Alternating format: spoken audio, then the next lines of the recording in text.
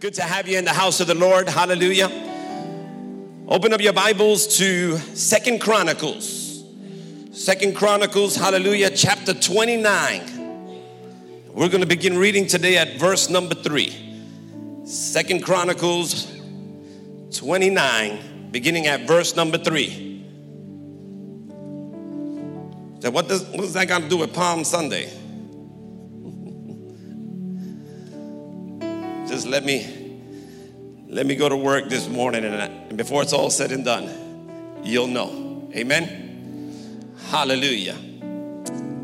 I don't necessarily have the traditional Palm Sunday message for you this morning, but I am going to put it together. I am going to put it together. Amen. You know, oftentimes when we come to church on the Sunday we call Palm Sunday, we focus on what happened that Sunday. And we very seldom get to talk about what happened on Monday. And so we go throughout the week, we get to Wednesday, we talk about what happened on Wednesday.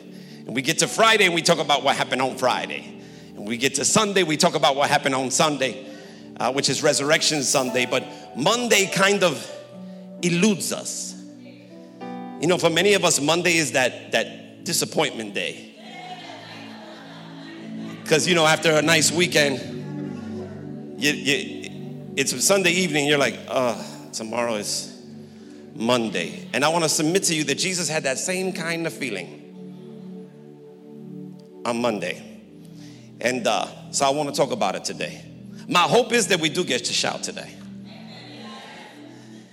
But just in case we do not, we will shout on Wednesday, and we will shout on Friday, and we will shout on Sunday. Are you blessed in here, church? You ready to read? Second Chronicles 29, beginning at verse 3. I read today in the name of the Father, the Son, and of the Holy Ghost. And the word of the Lord says as so. He, in the first year of his reign, in the first month, opened the doors of the house of the Lord and repaired them. Talking about Hezekiah. And he brought in the priests and the Levites and gathered them together into the east street, and said unto them, hear me, ye Levites, worshipers, those in charge of the house. Sanctify now yourselves and sanctify the house of the Lord God of your fathers, and carry forth the filthiness out of the holy place. For our fathers have trespassed and done that which is evil in the eyes of the Lord our God, and have forsaken him, and have turned away their faces from the habitation of the Lord, and turned their backs. Also they have shut up the doors of the porch, and put out the lamps, and have not burned incense, nor offered burnt offerings in the holy place unto the God of Israel. Wherefore the wrath of the Lord was upon Judah and Jerusalem, and he had delivered them to trouble, to astonishment, and to hissing, as you see with your eyes. For lo, our fathers have fallen by the sword, and our sons and our daughters and our wives are in captivity for this. The enemy is after the family. Let me just throw that out there very quickly. Now it is in my heart to make a covenant with the Lord God of Israel, that his fierce wrath may be turned away from us. Next verse. My sons, be not now negligent, for the Lord hath chosen you to stand before him, to serve him, and that ye should minister unto him and burn incense. In other words, send up the smoke of prayer once again. Next verse. Then the Levites arose, Mahath, the son of Amasai, and Joel, the son of Azariah, and the sons of the Kohathites, and of the sons of Merari, Kish, and the son of Abdi, and Azariah, the son of Jehalelel, and of the Gershonites, Joah, the son of Zimmah, and Eden, the son of Joah. Next verse. Thank you, Jesus. And of the sons of Elizaphan, Shimri, and Jael, and of the sons of Asaph, Zechariah, and Mattaniah. And of the sons of Haman, Jehiel, and Shimei, and of the sons of Jeduthun, Shemaiah, and Uzziel. And they gathered their brethren and sanctified themselves and came according to the commandment of the king by the words of the Lord to cleanse the house of the Lord. Next verse. I'm almost there. And the priest went into the inner part of the house of the Lord to cleanse it, and brought out all the uncleanliness that they found in the temple of the Lord into the court of the house of the Lord. And the Levites took it to carry it out abroad into the brook Kidron. Last verse.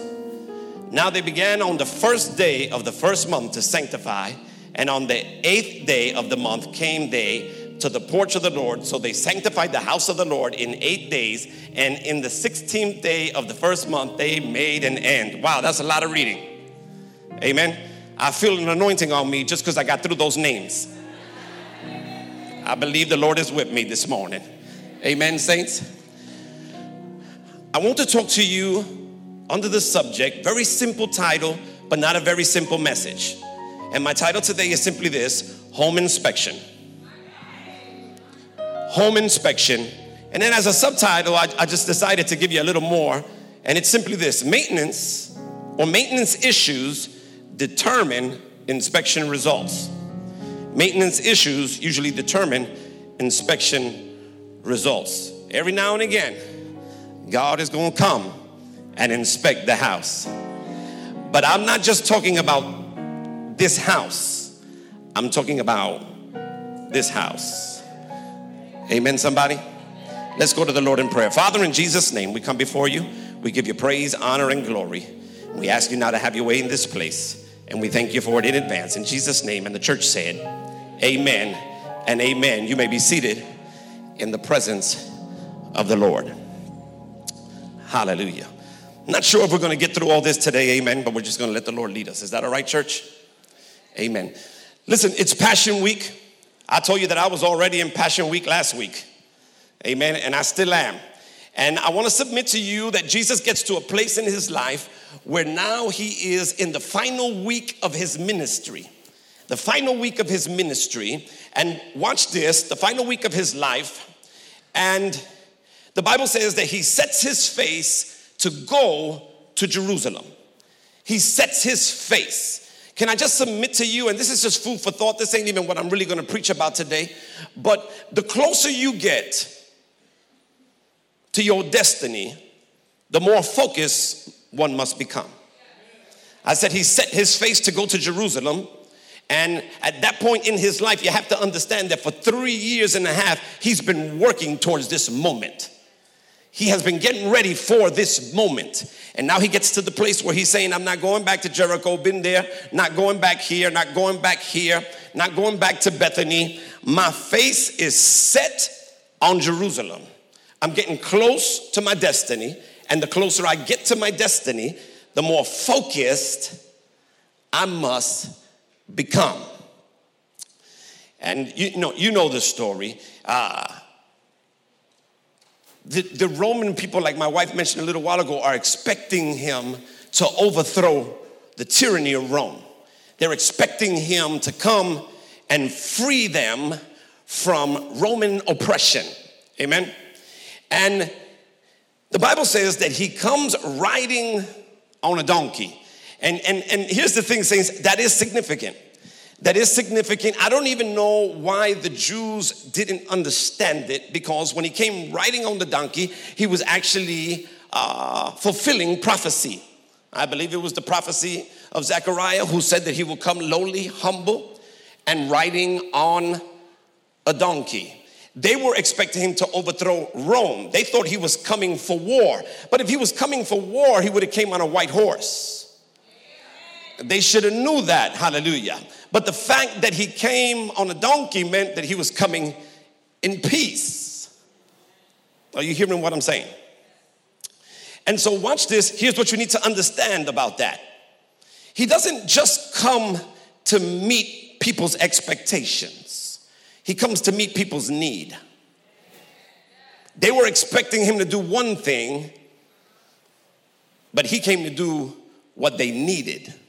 You see, because they thought that their problem was an outward problem. But he came to deliver them from the real problem, which was an inward problem. They're concerned with what was happening around them.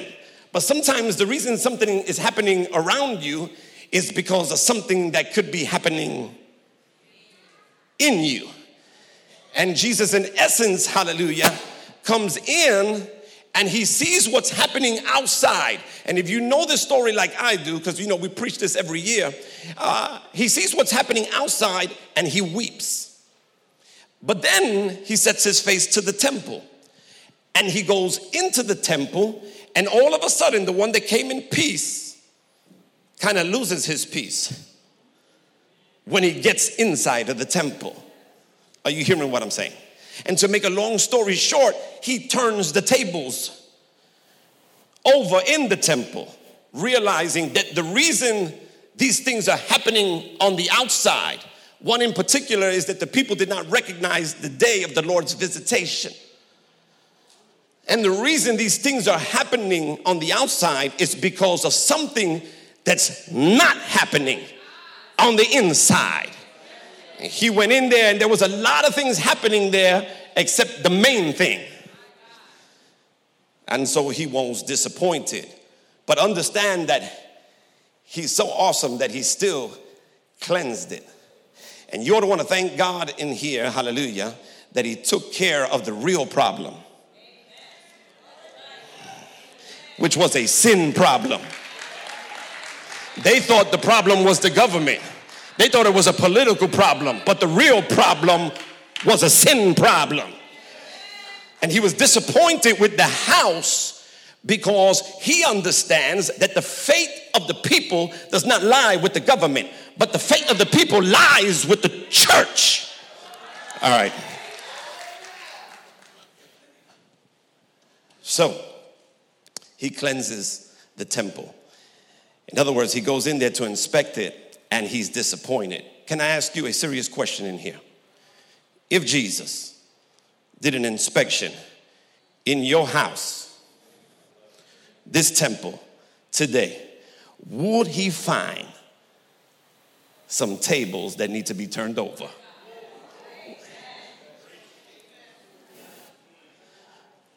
Would he find some tables that need to be turned over? Hallelujah, Jesus. Some people read this story very loosely and assume that Jesus waited for the end of his life or the end of his ministry to take stock on his house. But I will submit to you, watch this, because most of you who know a little bit of Bible will say this particular story is in all four Gospels. Amen. But what you have to understand about your Gospels is that 3 of them are synoptic, which means that 3 of them are similar. 3 of them tell us similar stories, and there's a reason for that. It's because the synoptic Gospels, which is Matthew, Mark, and Luke, chronicle the last 2 years of his life. But the Gospel of John chronicles the first year of his life. Amen. And so that's why you'll find miracles in John that you don't find in the other 3 Gospels. But you'll see very similar miracles and stories, parables in the other 3 Gospels. What I want to submit to you is that because since this story is in all 4 Gospels, it doesn't mean that it happened only once. Stay with me. Watch this. We all know that he cleanses the temple in the last week of his ministry. But what you did not know perhaps is that he also cleansed the temple in the first week of his ministry. Because when you go to the book of John, it's in chapter number 3 where you'll find the story of him cleansing the temple while John chronicles the first year of his ministry. And most scholars agree that he did it in the first week of his ministry, right after he does his first miracle at the wedding in Cana. So he didn't just take stock at the end, he took stock in the beginning. Are you with me in this place? When he made the first man, Adam, you see him, hallelujah, checking, inspecting what he made. And he said, yeah, that's very good. When there was nobody in the earth to say amen, he looked at his own work and said, that's pretty good. Are you hearing what I'm saying? But how many of you know that didn't last very long? It didn't last long before defilement got in the temple. And if you go to that's in the beginning. You go to the end of the book in Revelation and you're going to see him inspecting his house. And if you know that like I do, you're going to see at least 5 out of the 7 churches in Revelation failing inspection. Are you in this place, church? If you're blessed so far, shout glory. So every now and again, you need to inspect your house. I look at it like this. I like to do introspect before God comes to inspect. Because when God comes to inspect, I just want to make sure that I'm a pass inspection. Amen? And I mentioned a moment ago that maintenance is usually the key that will determine whether or not you pass inspection. Amen, somebody. If you're blessed in here, shout glory. So watch this. Sometimes when you do inspection, you're going to find out that there are some things that are broken that need to be repaired. You're going to find out also that there are some things that are missing and need to be restored. And then you're also going to find out that there are some things that are there that do not belong there and need to be removed. Are you in this place, church? And when we get to the house and we inspect it and we find some of these things, we have to realize what was neglected. Are you hearing what I'm saying? We have to recognize what is happening and we have to restore that which is missing. And if we inspect, hallelujah, and we're honest with ourselves and do not find the house in an adequate form or shape, we need to do 3 things to get back on track. 3 things to get back on track, hallelujah. I'm going to give them to you very quickly, hallelujah, and they're going to kind of flow through the rest of the sermon, but those 3 things are simply this. Watch this. And these are hard things to get from people today. Number 1, commitment. Commitment. Getting back on track requires a commitment on your part, and you're going to see it in the story that we read today. Number 2, consecration. Consecration. I know that sounds old school. I'm a little bit old school. And cleansing. Number 3, cleansing. Cleansing. Let me give you a little backdrop here real quickly, hallelujah. I can't get into it too much because I don't have a lot of time, but understand that part of what's happening, hallelujah, is not happening because of Hezekiah. It's happening because of Hezekiah's father. Hezekiah's father, the previous leadership, has caused the people to develop some really bad habits. About 16 years of bad habits, to be exact. And when you have been developing bad habits for 16 years, how many of you know that that could be very difficult to break? But Hezekiah teaches us something very quickly in this story as it pertains to dealing with bad habits. And the Bible allows us to know that he wastes no time as soon as he comes into leadership. In other words, when it comes to bad habits, you deal with them immediately. You don't let bad habits linger because they just become worse. Are you hearing what I'm saying? And then the next thing he does, and you're going to see it in the story later, is that he takes it by the roots. He takes it. Sometimes you got to go past the fruit to the root. Because some of us think that we just knock off a couple of bad fruits that the next ones that are going to grow are going to automatically be okay. But if the problem is a root issue, there'll be more fruit, but that fruit will be bad too. So you got to go past the fruit to the root. Are you with me in this place? And so watch this. The Bible lets us know when we look at the condition of the temple that we read about today, the first thing is that the Bible says that the doors of the temple were broken down. The doors of the temple were broken down. And I want to submit to you very quickly that our intimacy is affected by our interactions. Our intimacy is affected by our interactions. Our intimacy with God will be affected, watch this, by our interactions with things and people. Things that we let in and things that we let out. Because that's what a door is for. It's not just for entry, it is for exit. Hallelujah. Are you in this place? If you're blessed in here, shout glory. And when the doors of the temple have been broken, understand that what that does is it causes the enemy to have access to come in, hallelujah, and steal from that which is in the temple. Or bring into the temple things that are not supposed to be in the temple. If you're in this place, shout glory. I need you to say this with me, hallelujah. My body is the temple of the living God. I am going to maintain my doors for him.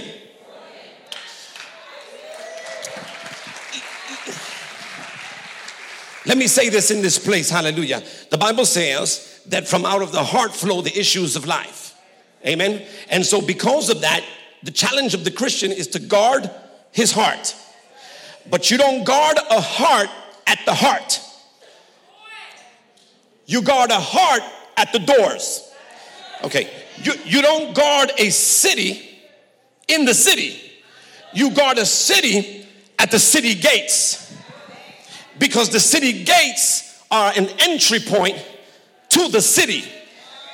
And what you need to understand is that you have doors. And those doors are entry gates to your heart. They are the doors of your eyes. They are the doors of your ears. They are the doors of your mouth. Are you hearing what I'm saying? And God is saying those things cannot be broken down, or you will allow the enemy access into your temple. And the enemy don't need you to leave all the windows and all the doors open in your house. He just needs one entry point. A burglar only needs one entry point. You leave one entry point and he can burglarize the whole house. So the challenge is guard your heart. Did you not know that your heart is neutral? The Bible compares your heart to ground. The Bible compares your heart to a garden.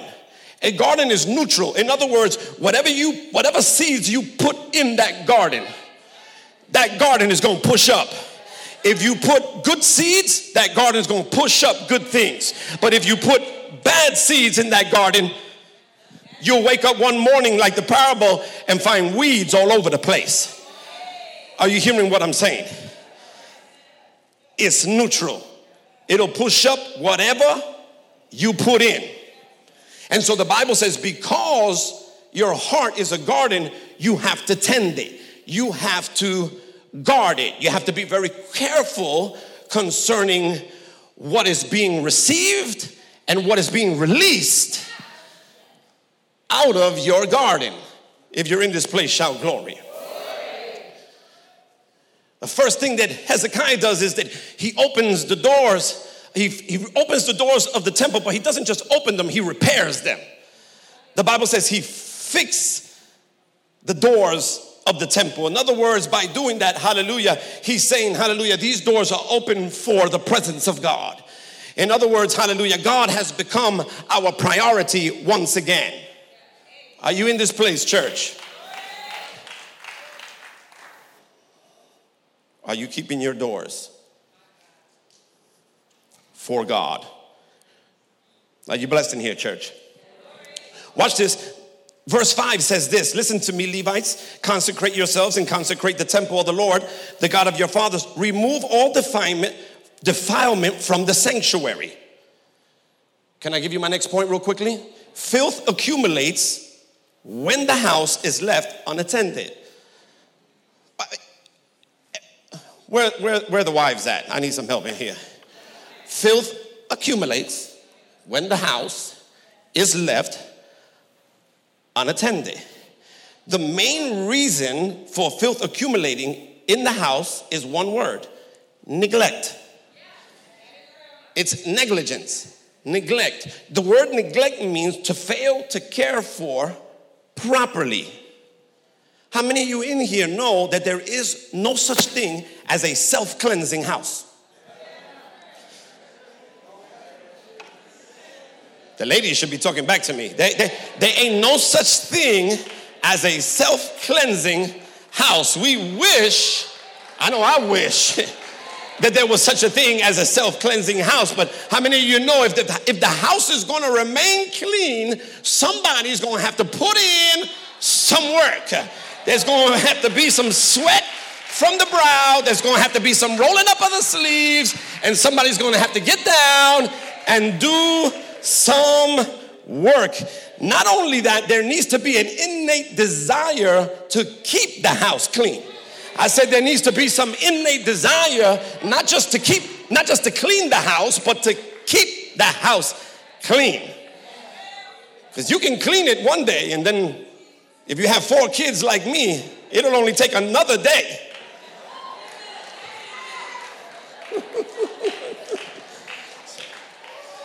Are you hearing what I'm saying in here? So understand that a house, watch this, full of garbage gets that way as a result of neglect. If there's a mess in the house,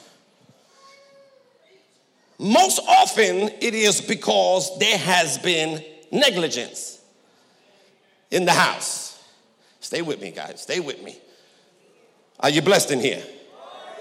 Watch this. The King James uses the word filthiness. In other words, the NIV says get the defilement out. The King James says get the filthiness out. And the word filthiness in the Hebrew there means rejection. Get the spirit of rejection out of the house. Yeah. That word rejection is plaguing our society. I said it is plaguing our society. Rejection is the main cause, or one of the main causes for immorality. Because people who have a spirit of rejection, people who feel like they are unaccepted all the time, will go through great measures to try to reach some kind of acceptance. Are you in this place? And usually that reach for being acceptance will lead to immorality. Because we'll just take anything that sounds remotely close to being accepted. Hallelujah. So if the church don't get to them, but the gang members get to them and tell them that we love you and you can be part of us, we'll go ahead and join the gang just so that we can feel some kind of acceptance. Hallelujah. We'll enter wrong relationships.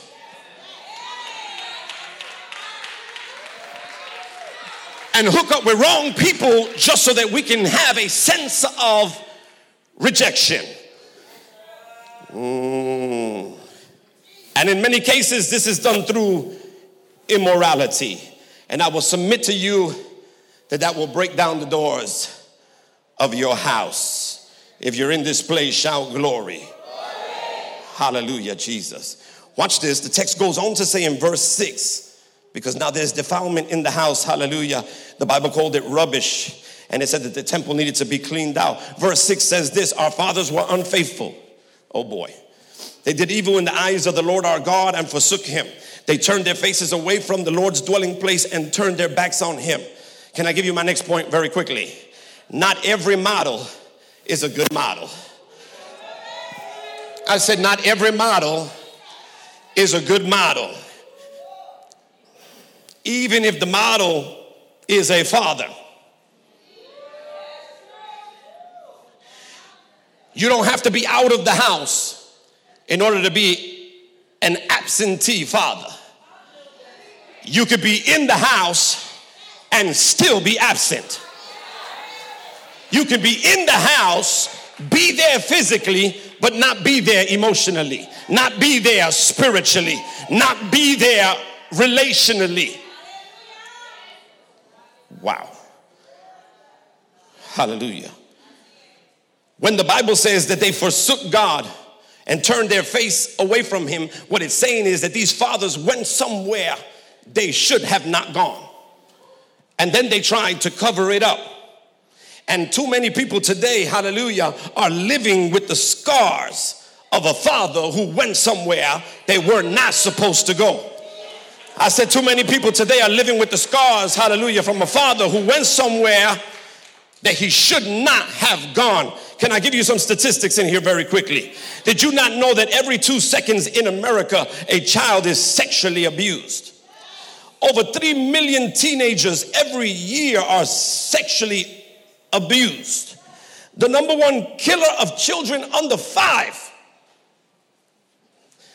Children under 5, according to a medical book on pediatrics, is not disease. It's parents. That is alarming. Parents who went somewhere they should not be. Are you hearing what I'm saying? And have brought corruption to the temple. Now watch this, not just to their temple, but to the temples of their children. I said not just to their temple, but to the temples of their children.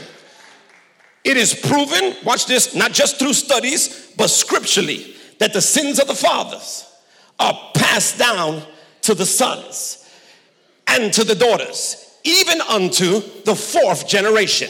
Sometimes it'll skip a generation, but it didn't forget about you.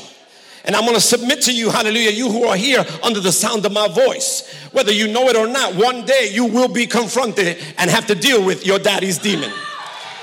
I said one day, whether you know it or not, you are going to deal with and be confronted by your daddy's demon, hallelujah. And that demon is coming to find out one thing. It's only going to have one question for you, and that is this: who are you? Are you hearing what I'm saying?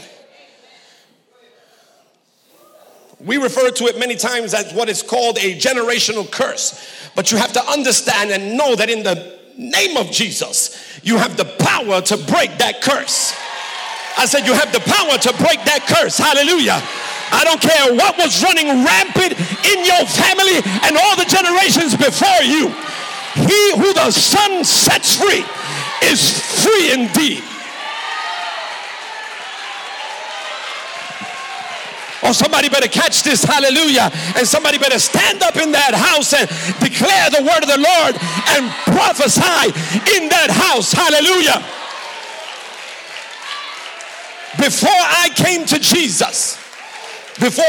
Jesus, hallelujah, lust, sexual immorality, hallelujah, fornication, you don't hear what I'm saying, adultery, alcohol was running rampant, hallelujah, in my family history until me and my brother got saved. And when me and my brother got saved, hallelujah, and God cleaned the house, hallelujah, now we started a new generation. It's a generation of blessings. I'm blessed. He's blessed. My children are blessed. Their children's children will be blessed in the name of Jesus.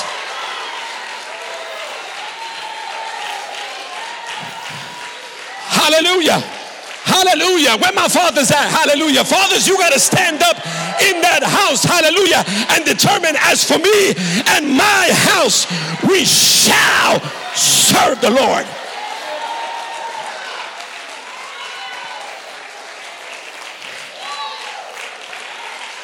I'm determined to watch my great grandchildren look up at my picture after I'm gone and say, man, that old man was a bad motor scooter. That old man right there, you don't hear what I'm saying. Not for my own glory, but for the glory of God. Hallelujah. He changed it. He changed it. He changed it. He turned it. God used him and he turned it around.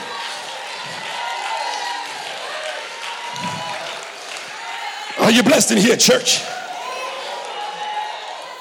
Woo. Woo, God.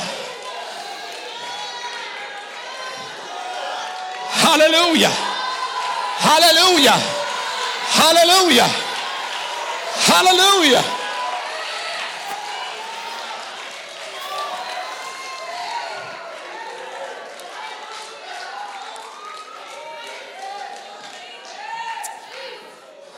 Woo. You can't have my kids. You can't have my kids. I know they're running wild. I know they're acting crazy right now. I know they don't have a good relationship with you now, but I do. Me and you have a covenant relationship, and because of that, you will extend mercy and grace upon my seed. Hey, you make sure your relationship with God is tight.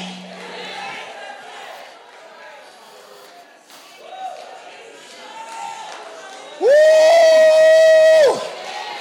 Woo! Woman, the fruit of your womb is blessed.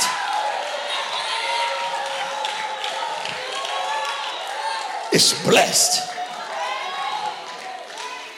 Hallelujah. My God, have mercy in here. Watch this. Many adults who do wrong today were victimized as children. Many adults who do wrong today were victimized as children. Something happened in their childhood long time ago that birthed the seed of corruption in their lives. And that's why they're bearing rotten fruit. But that does not have to continue. Hezekiah's father was evil, but Hezekiah did not come out like his father. Are you hearing what I'm saying? Just because you come from that neighborhood, you know, you hear people saying all the time, you can take them out of the ghetto, but you can't take the ghetto. Oh, yes, you can. In the name of Jesus. Oh, yes, you can. You don't hear what I'm saying. I'll get you out of Egypt. I might have to take you through a wilderness, but I'm going to get you ready for that promised land. Hey. I will renew your mind, cause you to think different. All you got to do is trust me. Put your faith in me. Hezekiah had a bad father, hallelujah, but he had some good mentors. Oh, let me just say, hallelujah, how important it is to have some good mentors in your life. Hezekiah had Isaiah, what the Bible refers to as the eagle-eyed prophet. He saw so clear, he didn't miss it. That's why they call him the eagle-eyed prophet. Are you hearing what I'm saying? He had men in his life like Micah and Hosea, hallelujah. And so it doesn't even matter, hallelujah, as long as you get around some right people. You get around some godly people who are anointed, hallelujah. And you decide like the psalmist, blessed is the man that walketh not in the counsel of the ungodly, but gets in the counsel of people who know the word of God. God, help me in here. Then all of a sudden you end up blessed.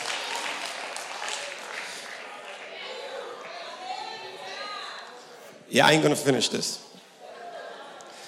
Are you blessed in here, church? Woo. Look at verse 7 says, they also shut the doors of the portico, the porch, and put out the lamps. They did not burn incense or present any burnt offerings in the sanctuary to God, to the God of Israel. Let me give you my next point. An unkept temple will shut God out. I said an unkept temple will shut God out. And it's not that God's not there. He's there. He's just knocking. You go to Revelation in one of the churches. See, we always use this, hallelujah. God is knocking at the door. God, and we usually use it in reference to somebody who doesn't know Jesus. And we tell them, God is knocking on your door. And I guess it's innocent enough, but it's not Bible. It's not context. Because he wasn't talking to an unbeliever. He was talking to one of the 7 churches. He's talking to a church and he's outside. And I had to ask myself the question, is it even possible to have church without God? And then I heard the Holy Ghost say, yes, it is. And so this particular church is having church without God. And God is knocking, trying to get in. He won't force his way in. He's a gentleman. He's not just going to force it. You got to invite him in. You want me in there? Create an environment that's conducive for my presence. And I'll get in that place, and I'll move in that place, and I'll heal in that place, and I'll deliver in that place, and I'll save in that place, and I'll touch in that place, and I'll transform in that place. But go ahead and get rigid and religious, hallelujah, and self-righteous. And I'll be standing outside, waiting, knocking. I desire to sit with you. I desire to eat with you, break bread with you.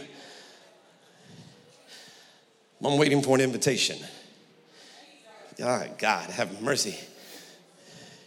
Now watch this. I said an unclean temple will shut God out. The Bible says that they had shut the doors of the temple. When I read it and I looked it up in the Hebrew, the word shut meant surrendered. They surrendered the doors. And then I looked up the word door in the Hebrew in this particular portion of scripture, and it meant mouth.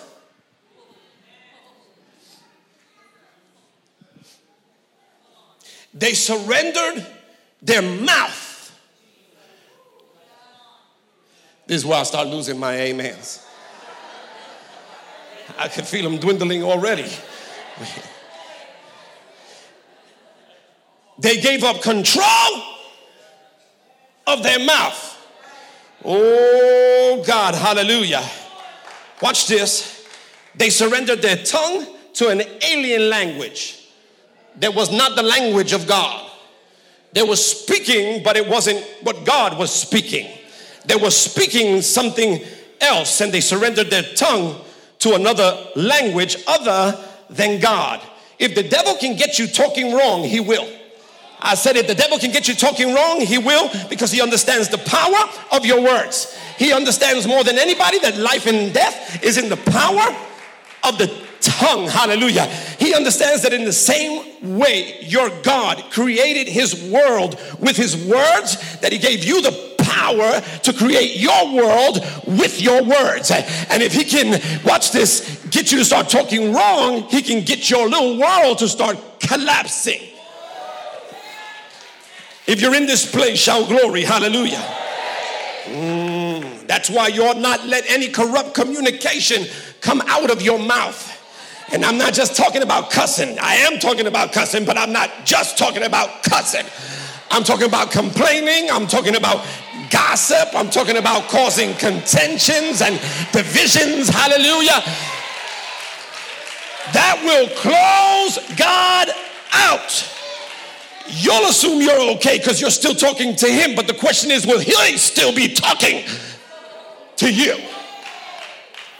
You will ruin intimacy with God with the words you surrender. Are you hearing what I'm saying? Do you know the power your words have? I said, do you know the power your words have? God comes up to a man named Ezekiel, takes him to a place called the Valley of Dry Bones. And the bones are dry. The Bible says they're very dry. And the Bible says they are scattered. But I want to submit to somebody in this place, hallelujah, that it doesn't matter how dry they are. And it does not matter how scattered they are. You look at this next young generation of teenagers, and many people have given up on a young generation. Many people have determined, hallelujah, this generation is gone, hallelujah. We need to focus on the literal types because we just lost this generation. The devil is a liar. Never make the mistake, hallelujah, to give up a generation, because your enemy knows if I can capture one generation, I'll take all the generations after it. But God always has a remnant. I said, God always has a remnant. Are you hearing what I'm saying in this place? And so watch this. He asked the prophet a question. And I believe he's asking you the question today. Can these bones live again? He knows he's asking the prophet. But the prophet's looking at the situation going, man, this is really bad, God. This is really dry. They're really scattered. So he answers God by saying, only you know. I don't know. Only you know. And God said, prophesy to the bones. He said, speak to the bones. Hallelujah. He said, talk to the bones. Take my word and breathe it into those bones. I don't care how long it's been. I don't care how dry they are. I don't care how scattered they are.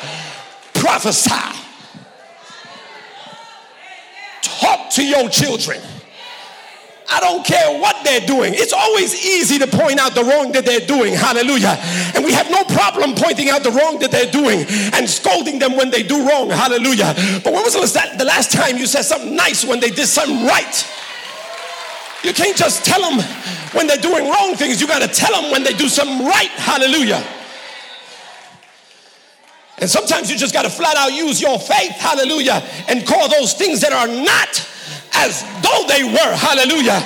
And when he's coming in the house at 3 o'clock in the morning, stumbling, you're going to have to get up and say, you mighty man of valor, you child of the living God. Hallelujah. I I can't wait till you start preaching. Hallelujah.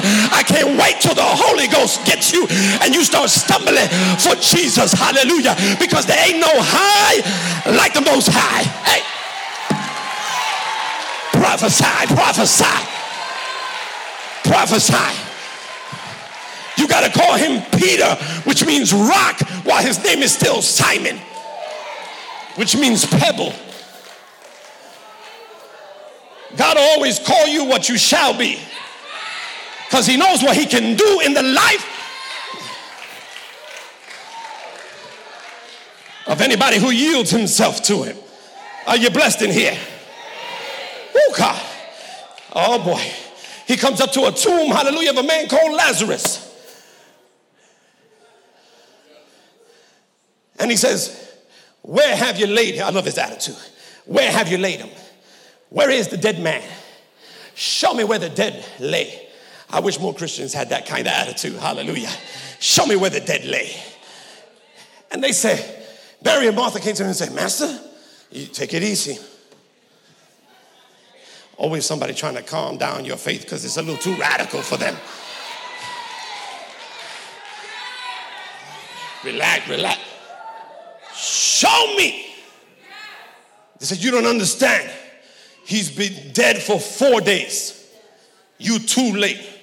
His body has begun to decompose. As if the creator of time could be late. Whenever he shows up, it is the right time. I said, whenever he shows up, it is the right time. Matter of fact, I would dare say he waited on purpose because it was not the right time. Because if I would have came too early, I would have got a little bit of glory for healing you. But now that you're dead, when I raise you from the dead, I'm going to get a whole lot of glory. So let me help somebody who's waiting and thinks God is late. He's about to get a lot of glory out of that situation. I said when he shows up, he's about to get a lot of glory out of your situation.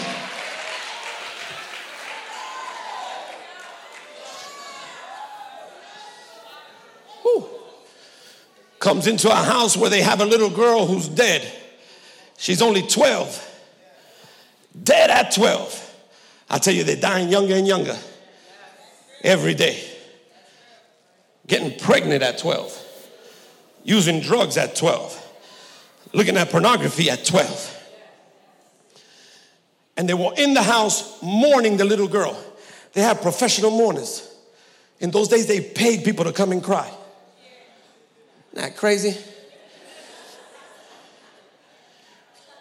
And Jesus said, everybody who ain't got faith, get out. Get out. Hallelujah. Let me tell you something. Hallelujah. When your child is in a bad place, it doesn't matter who you connect with.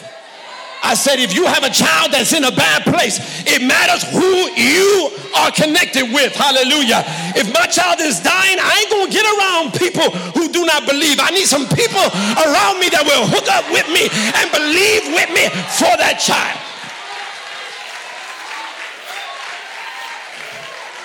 Listen. He said, everybody that don't believe, get out. Get out. And then two words. Talitha kumai, which means damsel arise.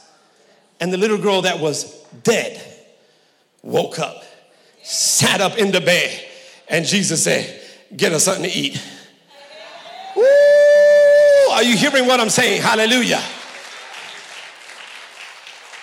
The worst thing you could do after God brings somebody back is not feed them.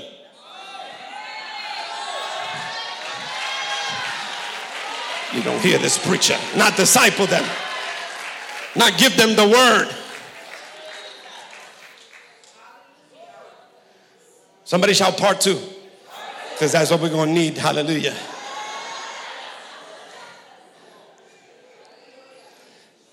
Are you blessed in here? There's power in your words. I don't care how long it's been. Start talking right. I don't care if they've been lame for 38 years at a pool. Jesus, you ever seen that story? Jesus asked this man a question, do you want to be made well?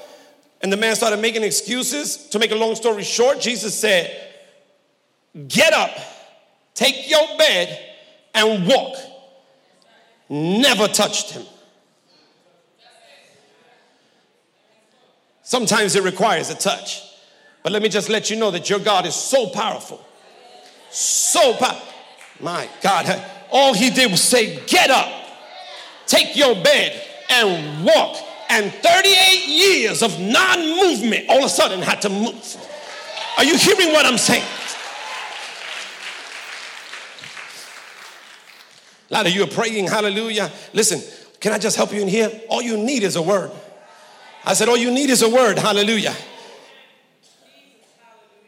Jesus, I need you to come to my house. Jesus, I need you to come to my house. Pastor, I need you to come to my house. I said, all the elders, send the deacons, send somebody, but send somebody to my house. Let me help you in here. All you need is a word. It's amazing to me how in the Bible, the people who exemplified great faith weren't even believers. And God will take a centurion, hallelujah, to show us up sometimes. And there was a centurion in the Bible that came to Jesus and said, my servant is sick, Lord. I need you to come and do so. I need you to do something about it. I know you can. I know you can. Jesus said, all right, let me just do what I do for everybody else. Let's go to your house. And he said,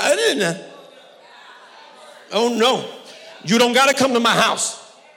Just speak the word. Ooh, God, help me in here. Yeah. Just send a word in the direction of my house. Listen to what he says. This is what a lot of people don't understand. He said, I am a man under authority. Check your Bible. See, because we usually read it loosely. We think that it says, I'm a man in authority. That's not what he said. He said, I'm a man under authority. He said, I understand authority because I'm under authority. And because I'm under authority, I have authority. And I tell this person to go and they go, and I tell this person to come and they come. Hallelujah. I know I'm standing in the presence of authority. So you don't have to come to my house. All you got to do is use your authority. All you got to do is speak. Hallelujah. Oh God, have mercy in here. And the servant was healed. And if you read that whole story carefully, he was curious when he got to the house, asked his servants, what time did it happen? And the Bible is clear letting us know that it happened the moment he spoke. Because there is no distance in faith. Faith can take time out of the equation. Faith can take time out of the equation. Some of you are looking at me funny, hallelujah. Yet they ran out of wine, hallelujah. Jesus' mother comes up to him and says, hey, do something. He said, woman, he gave her a theological answer. My time has not come yet. And she looked at him and said, yeah, right. Whatever he says to do, just do it. And faith took time out of the equation. Are you hearing what I'm saying? A Syrophoenician comes to Jesus and says, Jesus, my daughter is vexed with the devil. You got to do something. And he looked at her and said, woman, it's not meet for me to give the children's bread unto dogs. Now, where I come from, you can't call no woman a dog and get away with it. Where the ladies at in here? Somebody say, I know that's right. But look at this woman's faith. She said, yeah, you're right. But even the dogs get to eat from the crumbs that fall off the master's table. And even though it was not time for Gentiles to get a miracle because the word was going to the Jew first, Jesus said, that faith I cannot turn my head from. Boom, your child is healed. And time got taken out of the equation. Do I got some people of faith in the room?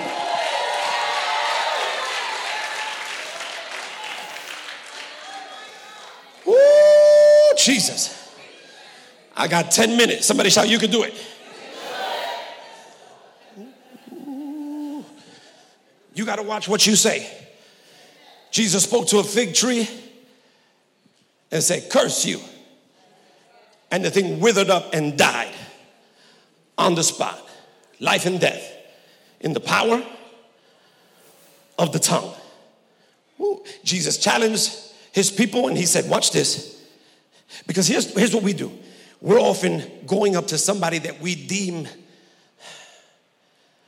a man or a woman of God, and there's nothing wrong with this, so that they can pray over our situation, or so that they can pray over our mountain. But when Jesus spoke to the people, he said, you speak to your mountain. And I want to tell somebody in this place that your mountain is waiting to hear your voice. I'll pray for it if you want me to, but I want to tell you right now, your mountain's waiting to hear your voice. Sometimes when the devil talks, you got to talk back to him. I said sometimes when the enemy comes and tries to intimidate you so that you can close your mouth, not worship, not pray, not praise, and be silent, you got to talk back to the devil. That's why I love David so much, because when Goliath was out there for 40 days talking a whole lot and everybody in Israel was hiding in caves and nobody was saying nothing, David gets there, and when he hears the giant talking, hallelujah, he goes up to the giant and he talks back to him. The giant looks at David, he laughs, he mocks him, he says, who are you? Some child that you come at me, hallelujah, with sticks? Am I a dog that you come at me with sticks? And David looked at him and said, oh, he said, okay, you come at me with vain words, hallelujah, and weapon and spear, but I'm coming to you today in the name of the Lord, and this day my God whom you have defiled is going to hand you over into my hands, and when I finish with you, I'm going to take your head off and I'm going to feed it to the birds. Sometimes you got to talk back. Sometimes you got to talk back to the devil. Not your parents. Not your elders. Are you hearing this, preacher? Let me give you my next point. When you surrender your mouth, you lose your true fire. When you surrender your mouth, when you no longer can control it, or decide that you're not going to control it, you lose your fire. Oh, God. If I had time, I would have took you to the book of James, where the Bible says that they put bits in horses' mouths. And they put a bit in a horse's mouth. Have you ever seen it? They put a bit in a horse's mouth so that if the bit is in the mouth, they can move the horse any which way and any direction they want to. They'll make them go to the left. They'll make them go to the right. They'll make them go forward. They'll make them stop. They'll make them back up. Hallelujah. And in essence, what God is telling us through that is, if you let me control your mouth, I can control everything.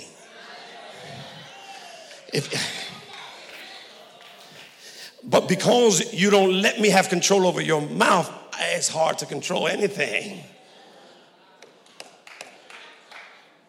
Are you in this place, church? If you ever got a right view of God, you know what will happen immediately after that? You'll get a right view of yourself. Some of you don't have a right view of yourself because you don't have a right view of God. But if I took you to Isaiah chapter 6, when he said, in the year that King Uzziah died, I saw the Lord, and he was high and lifted up, and his train filled the temple. And then he got to talking about the seraphim. Seraphims are, the Bible says seraphim means burning ones. They're burning because they're close to God. They're burning because of what's coming out of their mouth. What's coming out of their mouth is holy, holy, holy is the Lord of hosts. The whole earth is full of his glory, and they're on fire. Watch this. And when this man sees that, hallelujah, the first thing he says after he gets a right view of God and a right view of people who are on fire is he says, woe is me, for I am undone. And then notice what he says, for I am a man of unclean lips.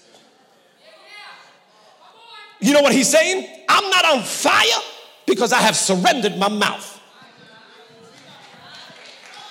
He said, watch this, I'm a man of unclean lips, and I dwell among a people who has unclean lips.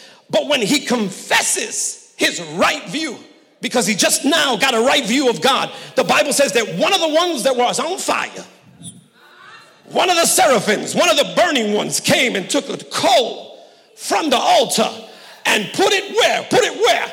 Put it where? I need some scholars now. Put it on his mouth. Because if I can set your mouth on fire, if I can get you to start talking right, hallelujah, I can control the rest of you. You ever wonder why one of the initial evidences of being full of the Holy Ghost is in the mouth? Because it just lets people know that God is in control. Whether they spoke in tongues or whether they spoke the word with boldness, the evidence was. The Bible says you're snared by the words of your mouth. What does that mean? Hung by the tongue. Just because your tongue is in a wet place doesn't mean it's allowed to slip.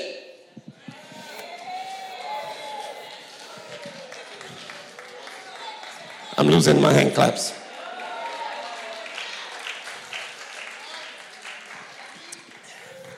I got 4 minutes and I haven't got to the good part. Oh, God. The moment you surrender your mouth to wrong living, the fire of God goes out. The lamps were taken out because they surrendered or shut the doors, surrendered their mouths. Oh, God.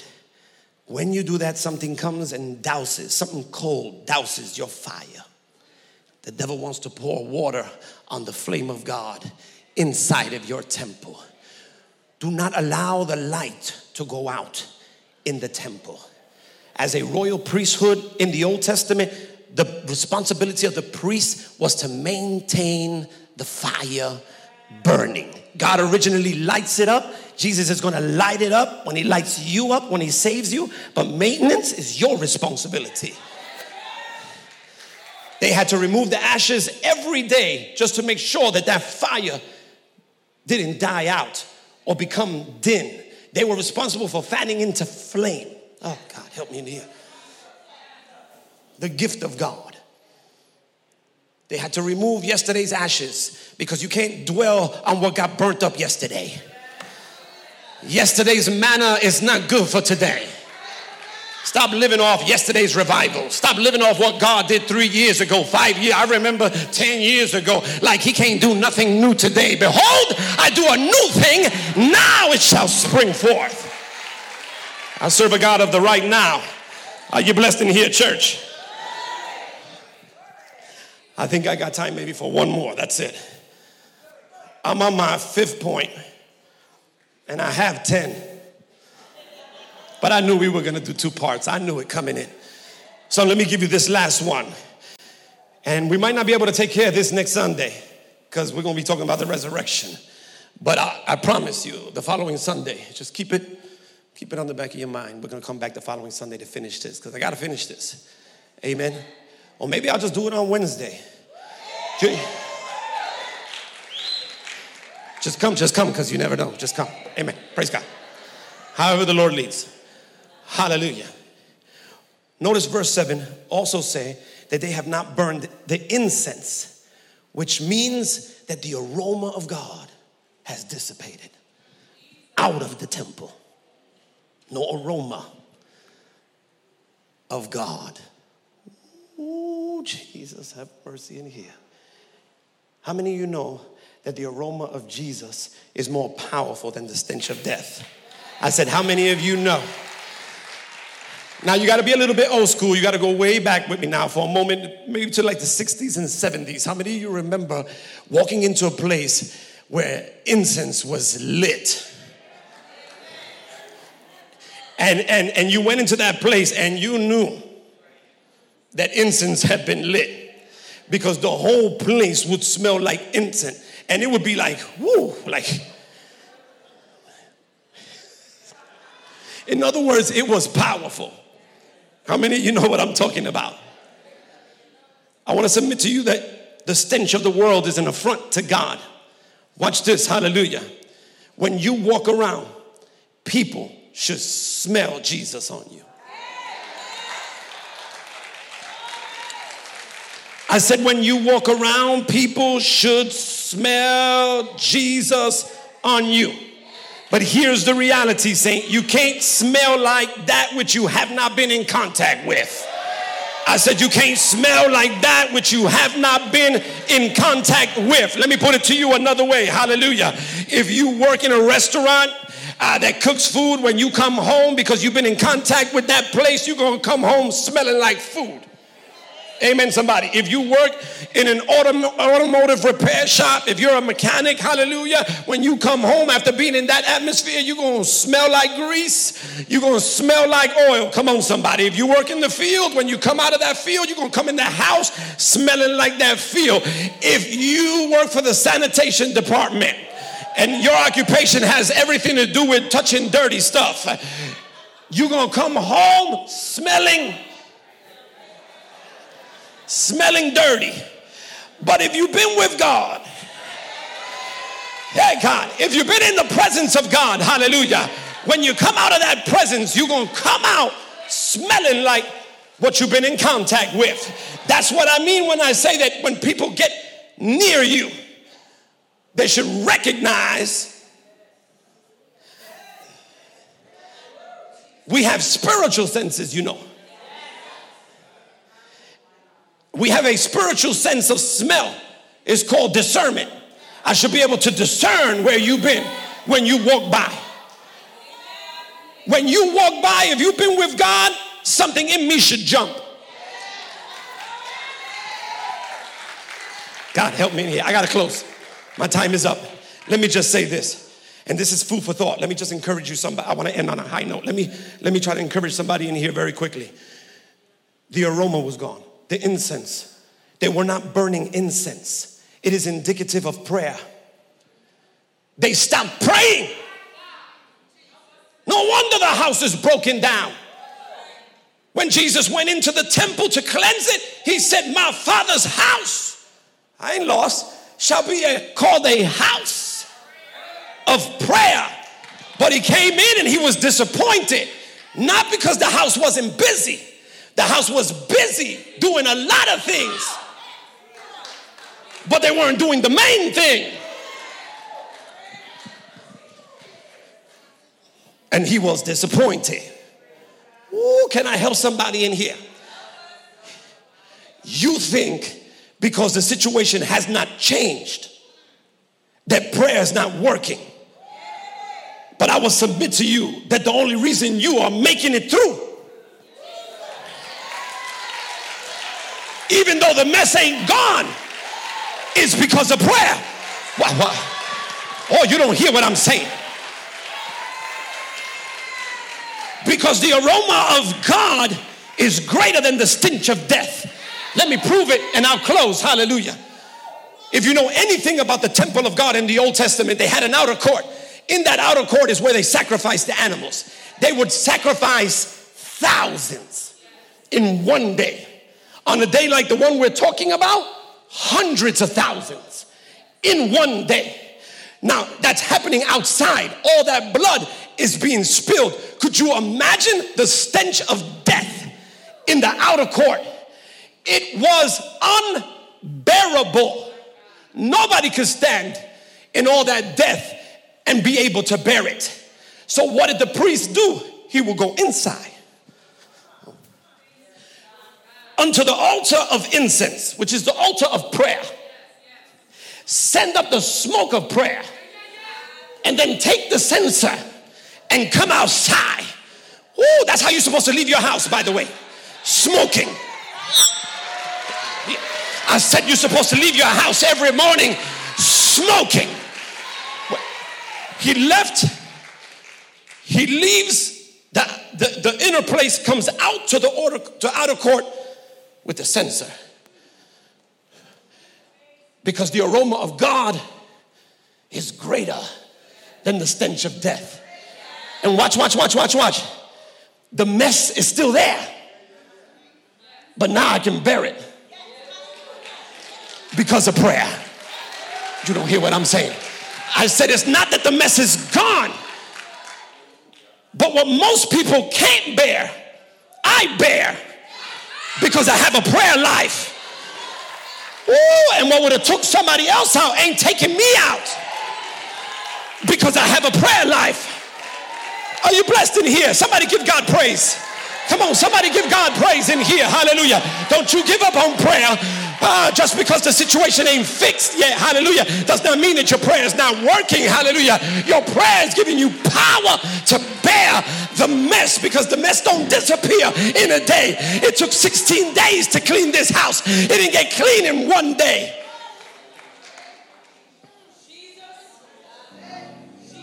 So you have to bear with the mess.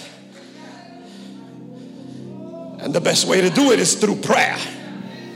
Oh, God, have mercy in here. Jesus weeps because he says they're missing the day of my visitation. I came and they didn't even recognize it. And it's not a political issue. And he goes in the house and said it's a house issue.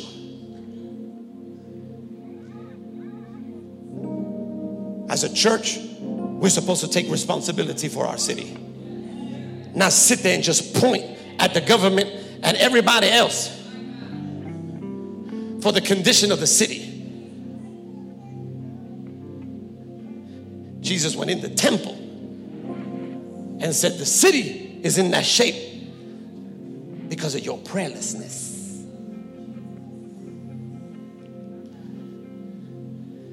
That was Monday. It's going to get real good. But Monday, which for many of us is the day of disappointment, was a day of disappointment for Jesus. But thank God he fixed it. I said, thank God he fixed it. Hallelujah. Woo! He's an expert at fixing inward problems. Inward problems. Anybody in here know what I'm talking about? Hallelujah. We sit there and blame everything else. Hallelujah. But chances are, if it's ugly out here, amen. I'm done, church. I'm done, church.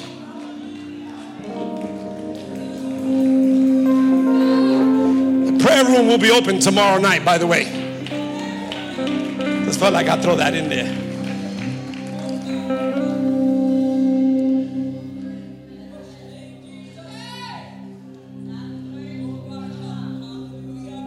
He wasn't upset because they were selling stuff in the house, because he knew they had to sell stuff in order to help upkeep the house.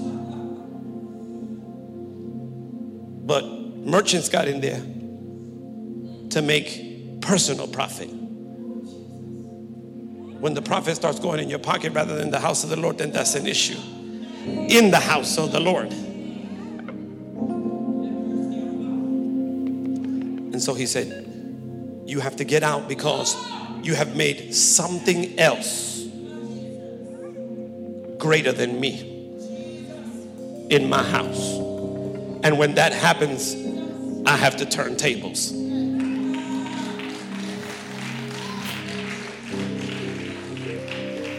And some of us need to thank him.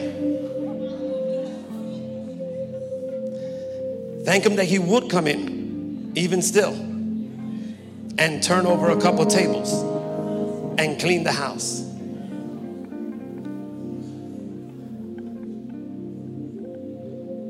I'm not disappointed at all. I can receive this kind of message. Because if there's anything in me that's not like you, get it out, get it out, get it out, get it out, get it out, get it out. Like the psalmist, search me, oh God, search my heart. There might be something in there, hallelujah, that I didn't even know was in there. Take it out, take it out, take it out, take it out, take it out, take it out, take it out, take it out. Take it out, take it out, take it out. I'm getting closer and closer to my destiny. I'm getting closer and closer to the fulfillment of my assignment. I'm about to accomplish my mission. Take it out, take it out, take it out, take it out. Take it out, take it out, take it out, take it out.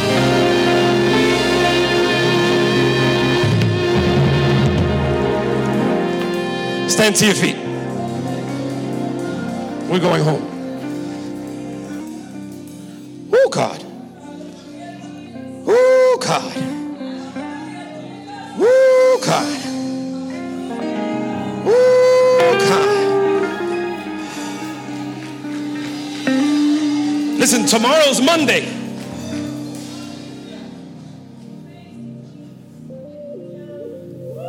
If he decides to come tomorrow morning, will he find faith in the house?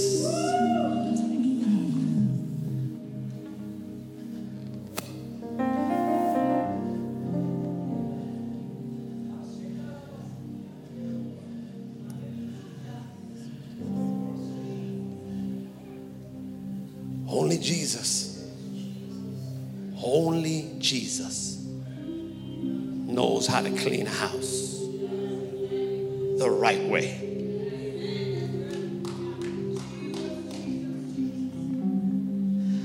I don't care how good you clean up.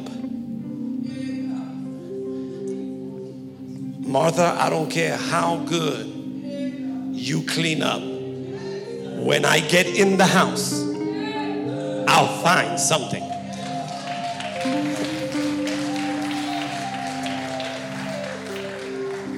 Sometimes it's better just to throw the hands up and worship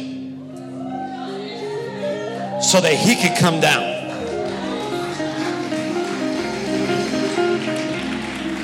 And clean up the house. Oh, God, help me. I gotta stop. Are you blessed today, church? Hallelujah. Listen, I'm going to encourage you for the rest of this week. Hallelujah. To be encouraged. Listen, we're celebrating this week. Hallelujah. What I believe is the greatest event of all history.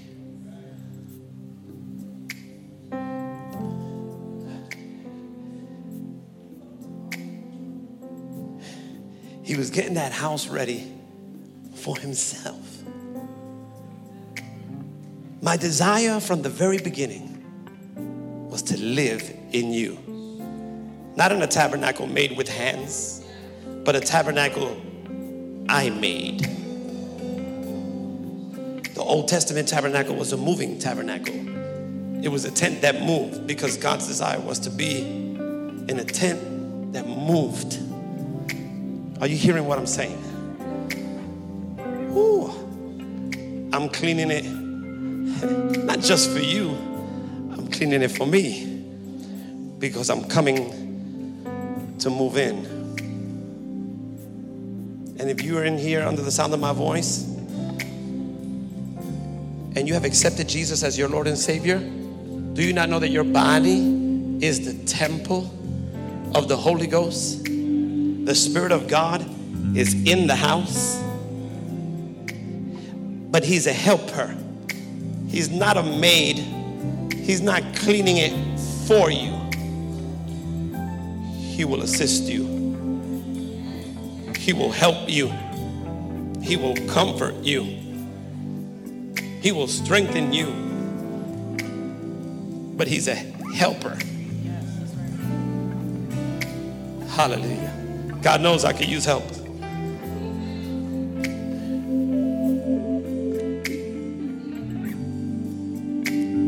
But if you're in this place and you don't know Jesus, that means that the cleaning of your house has been left up to you.